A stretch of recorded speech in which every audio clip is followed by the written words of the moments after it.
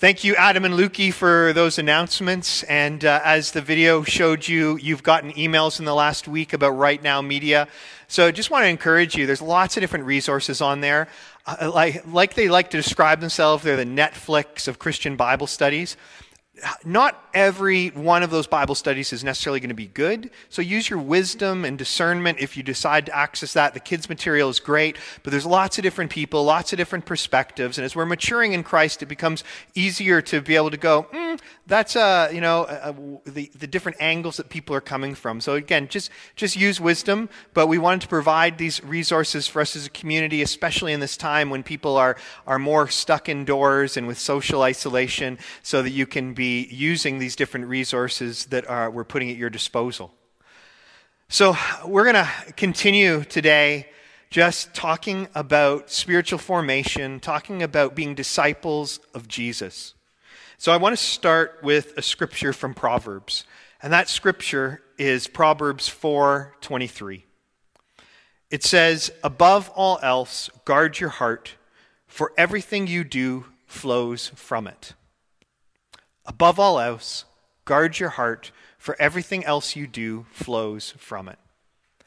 And really, for us as disciples of Jesus, what we're doing is bringing our character, we're allowing it to be transformed and for us to become new creations in Christ. This is happening at the heart level. This transformation of our character isn't external, it's internal. So that the kingdom of God is an internal kingdom for each and every one of us. That internal kingdom that we have is so important. Because if we don't allow God to come in and transform us from the inside, what we do on the outside is sort of just window dressing. Jesus talked about the fact quite often that what comes out of us is what matters. That's our beliefs, our heart attitudes, who we actually are.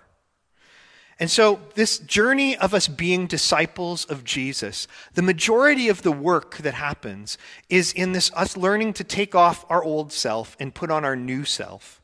And we put on our new self not by our own efforts, not by our own strength, not by our own ability, but by our surrender to Jesus. By us putting into practice different spiritual disciplines that we'll talk about in coming weeks. But the one that I really want us to get in our heads today is that what is happening on the inside is the thing that's most important for us. And that's where we've got to let God into. Us being changed on the inside means that our ideas are being changed, our beliefs are being changed, our feelings, our habits, our choices, our bodily tendencies, even our social relationships. So this inner world that's being formed in us will ultimately influence and dictate our outer world. Our goal as Christians isn't to be able to have a great knowledge of the Bible or to be able to quote the Bible. It's really important we read the Bible. Like I said in one of the videos I put up this week, it's that especially the New Testament, the Gospels, the New Testament, it teaches us how to live this new life in Christ. We've got to know those. We've got to be reading those, studying those so that we live this new life that we're meant to have. But our goal isn't to quote. Our goal isn't to be able to say, well, this is what the Bible says. Our goal is to be able to take those words, the words of Jesus, the words, inspired words on those pages written by the disciples and the followers of Jesus, and be able to internalize those and let them become our inner reality. So that we're not demonstrating by our knowledge of what we quote, but by what we actually live. And what we live comes out of us on the inside to the outside. It's our hearts being transformed and changed because we are surrendered to God. And as you read what Jesus teaches, as you read the letters of the New Testament, as you read the book of Acts, you see the reality of a transformed people being transformed from the inside out.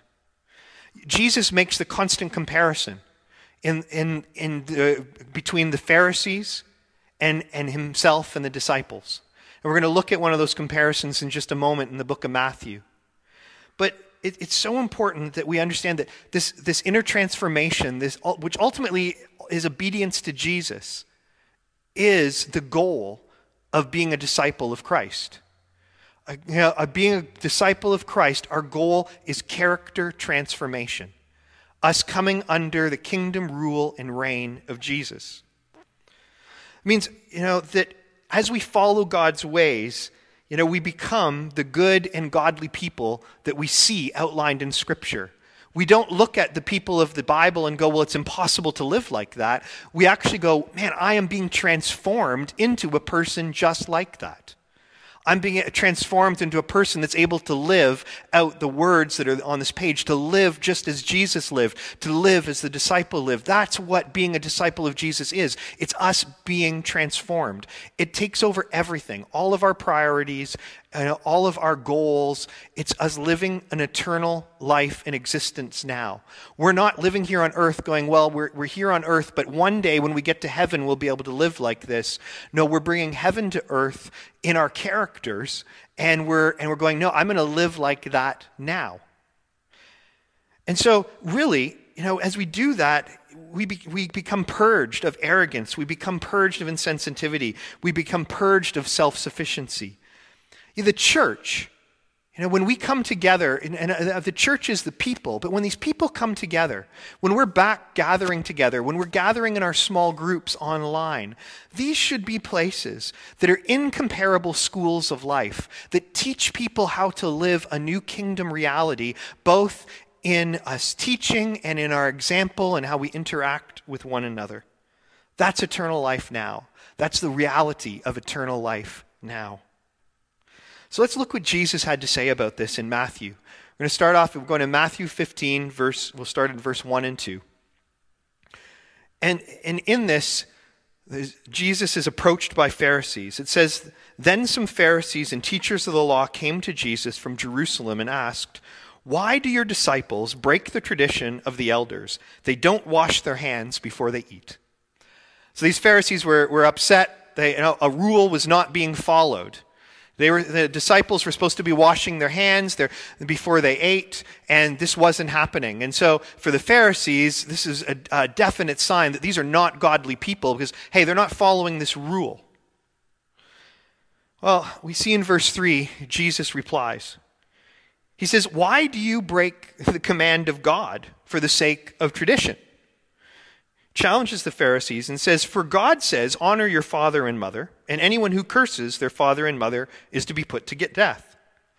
But you say that if anyone declares what might have been used to help their father or mother is devoted to God, then they are not to honor their father and mother with it. Thus you nullify the word of God for the sake of your tradition. You hypocrites, Isaiah was right when he prophesied this about you. And he quoted from Isaiah, and he quoted this. Their lips honor me, or these people honor me with their lips, but their hearts are far from me. They worship me in vain. Their teachings are merely human rules. So then Jesus called the crowd to him, and he said, listen and understand. What goes into someone's mouth does not defile them. But what comes out of their mouth, that is what defiles them. That's a real challenge. We often will talk about, well, hey, we're not perfect. And I know for myself, when I hadn't really had an understanding of discipleship and spiritual formation, I wasn't really guarding what was going on in my internal life. Now, here's the thing, right? We present an image to the world of who we want to be. And so each one of us as followers of Jesus, we want to be like Jesus. And so when we have the opportunity, we cover up, we filter our thoughts, we manage what we say, we manage how we act. So we basically go, oh, my internal life is still a little messed up, but I know in my head that I need to act a certain way, and so I got to filter what's going on inside of me, and what comes out of my, try to filter what comes out of my mouth, or what actions I take, or what I say, or what I do. That isn't a transformed life. That's where we've got it in our head what we should do, but there's still transformation that needs to happen in our hearts. We need to be inviting God in. We need to be inviting His Spirit in and saying, Lord, there's attitudes in my heart that have got to change because I want there to be a consistency between what happens in my heart and what happens in my head.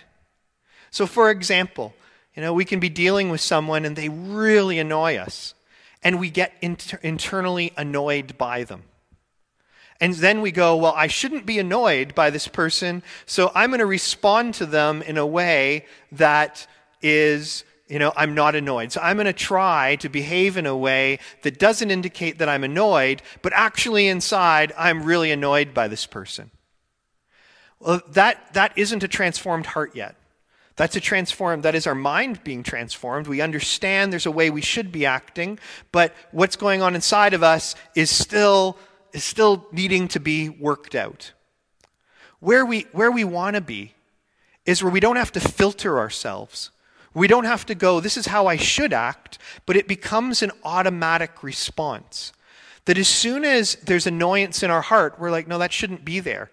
And as we, when we realize that, we start going, God, I need to invite you into that. I don't want to have these responses.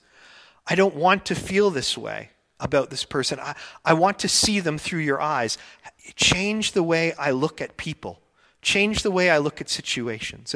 And this is just one example. But it's what we want to do as disciples of Jesus is allow our inner self to be transformed. So that we don't have to act humble, we are humble. We don't have to try to not be prideful, but we've dealt with pride. That, like Jesus talks about, that he's in talking about something like lust. And he said, it's not the thing that you don't go and commit adultery. It's that your heart actually doesn't even consider it. And we look at that and go, well, that's impossible. Well, it is impossible by our own strength, by our own will. Our willpower isn't going to change it. The best we're going to be able to do is restrict it at times, but then it's going to pop out of us, when our willpower is weak. But if when we start identifying that we have a lustful thought or an angry thought or prideful thought and start going, oh, wow, Jesus, I need you to come into my heart in this. I want it. I shouldn't have that. Would you come in and transform that? And it's a game-changing experience. Because the more that we will call things what they are, just go, that doesn't belong in me. That's my old self.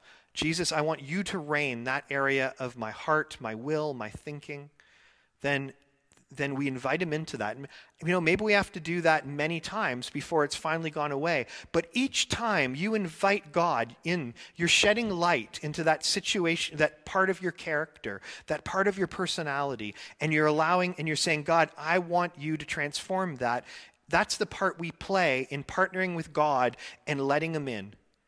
That's repentance. That's us truly going, I need my mind and my thinking to change. I can't do it on my own. God, you come in because this isn't the way things should be. That's why Jesus would teach and go, what comes out of our heart is the most important thing. Let's go down to verse 16. Because his disciples didn't understand when he gave this example. And in verse 16, Jesus says to his disciples, he goes, after they asked him, goes, what does this mean? He says, are you still without understanding? Do you not yet understand that whatever enters the mouth goes into the stomach and is eliminated? But those things which proceed out of the mouth come from the heart, and they defile a man. For out of the heart proceeds evil thoughts, murder, adultery, fornication, theft, false witness, blasphemies. These are the things which defile a man, but to eat with unwashed hands does not defile a man. Now, let me just put a little caveat on here. In our COVID-19 days, let's go wash our hands. In flu season, let's wash our hands before we eat. There's some real awesome health benefits in this. But like Jesus is teaching, there's a different thing than me catching a virus because I haven't washed my hands. And what the Pharisees were implying, which is, they didn't wash their hands, that means that there's something wrong with them in God's eyes. that they're defiling themselves before God because they didn't follow this ceremony. We can put way too much emphasis on tradition. We can put way too much emphasis on what we outwardly do. And this happens a lot in our culture. We actually worship things that the flesh worships within the church. We worship great leadership skills. We worship great speaking. We worship great, musicians. We worship those that go out on the streets. We worship those that do things that we wish we could do. But none, all those things are good. Being a good worship leader is good. Being a good leader is good. Being a good speaker is good. But when we put those things before inner transformation, then we've got it wrong. As I've said in other times, we end up worshiping the gift in someone, but we're not, aware of what's happening inside of them. And as a church, we've got to pay a lot more attention. And here at Lifehouse, but the church overall, at this inner transformation. Our life groups should be places where people are learning to be transformed. And we've got to be honest, as I'm speaking to leaders here, as leaders, we've got to be honest with where we're at and inviting God in. We all are new creations in Christ. That's the reality of where our identity is and where our identity lies. But because we know that's who we're meant to be, whenever we discover parts of our character that don't line up with that, we need to invite God into those. Because all that's happened is those are areas that for whatever reason we have just not paid attention to, we haven't allowed God into, we haven't really surrendered to Him, that we're still holding on to. And anytime that God brings them to mind, He allows us to be aware of them. That then it's just an opportunity, it's an invitation, not for God to say, look, this is what's wrong with you, this is how bad you are. It's an invitation of God pointing out where we're still living from our flesh and not the Spirit, and inviting us to live in those areas from our Spirit as well. So when you're hearing these words I'm saying to us, this is not about condemning anybody, it's about us going, like Jesus said, hey, let yourself be changed inside. Let's not celebrate what's going on the outside of a person, but let's go to the depth of inside a person and bring about that change. Because when that changes, man, the transformation is unstoppable. Society will truly be transformed by the church when we focus on this inner transformation. People are transformed. That's what becomes contagious. Good speaking, good worship, prayer, prayer on the streets, good media, all these different things. That's not going to transform the world. That's not going to bring the world under the rulership of Jesus Christ. It may help, but it may catalyze. But the reality of the world being transformed by Jesus means the church itself, which is the individual people, need to become under the rule and lordship of Jesus. And that is what being a disciple of Jesus is all about. Here's the uncomfortable reality. And I never liked this reality. And when I didn't understand it, when I was living under more of a legalistic mindset, I always wanted to blame someone when something was going wrong inside of me. If they treated me better, then I would be fine. It's their fault. They should have done something different. And I would want to try to control the people around me, because if I could control them, then I could control my own reactions. If just people would talk to me better, if just people would interact with me better, then I wouldn't respond badly. But that wasn't the issue. The issue wasn't other people around me. And let me tell you, for us, the issue is not other people around you. It's not that people need to dress differently to not tempt you. It's not that, if your spouse treated you better, then you wouldn't get angry.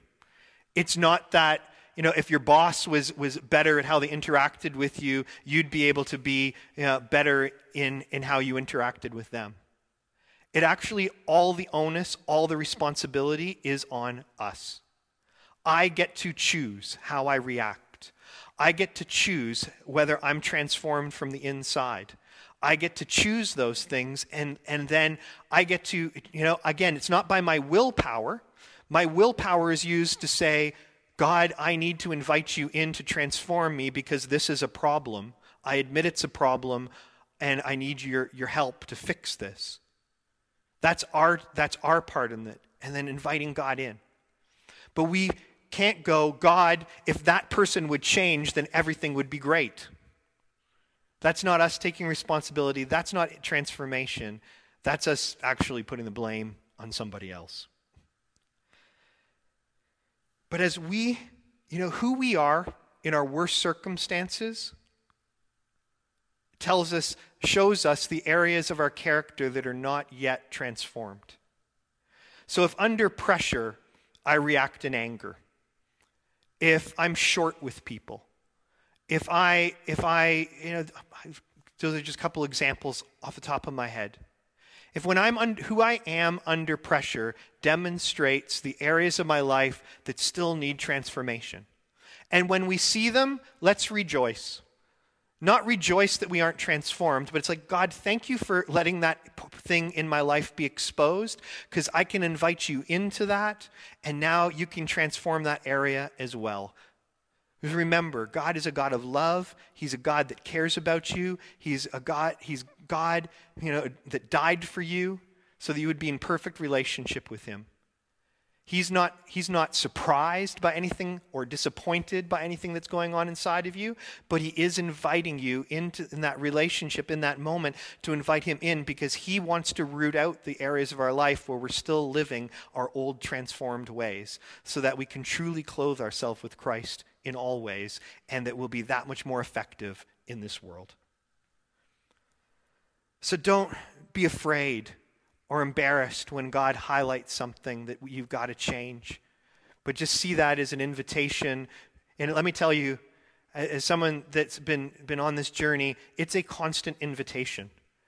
I don't know that, I know that I'm going to constantly have opportunities throughout my life here on this earth, that as I'm learning to live and being trained to live for eternity, where God's going to be able to point things out where I need to grow in faith, grow in character, grow in patience, grow in these different things, and let me embrace each and every one of them, I hope, in a way that just invites God in and says, okay, God, change me. Change me. So, as a community, as we're on this journey of discipleship, let's focus on our internal realities. Let's allow God to change us from the inside out. Let's not be embarrassed by the things, or let's not get down on ourselves about areas that God's still working on in our life, but let's be honest about them. Let's invite God into them. Let's rejoice as God shows us them, and just keep pressing into God despite any faults or failures or weaknesses that we might have. But let's not stop pressing into him, inviting him into those situations so that we truly will be changed. Guys, I thank you so much for being with us this morning. For those, I've been putting up videos on YouTube. I'm trying to put up one every day, like Monday to Friday, just short 2 to 3 minute videos about spiritual formation, character transformation. You can go back and look at them last week. For those that are not on Facebook, we'll try to figure out a way to get them up so other people can watch them as well. But just encourage you to go to those encouragements during the week. And just keep pressing into God, keep being awesome people, keep following Jesus. Have a great week. Take care.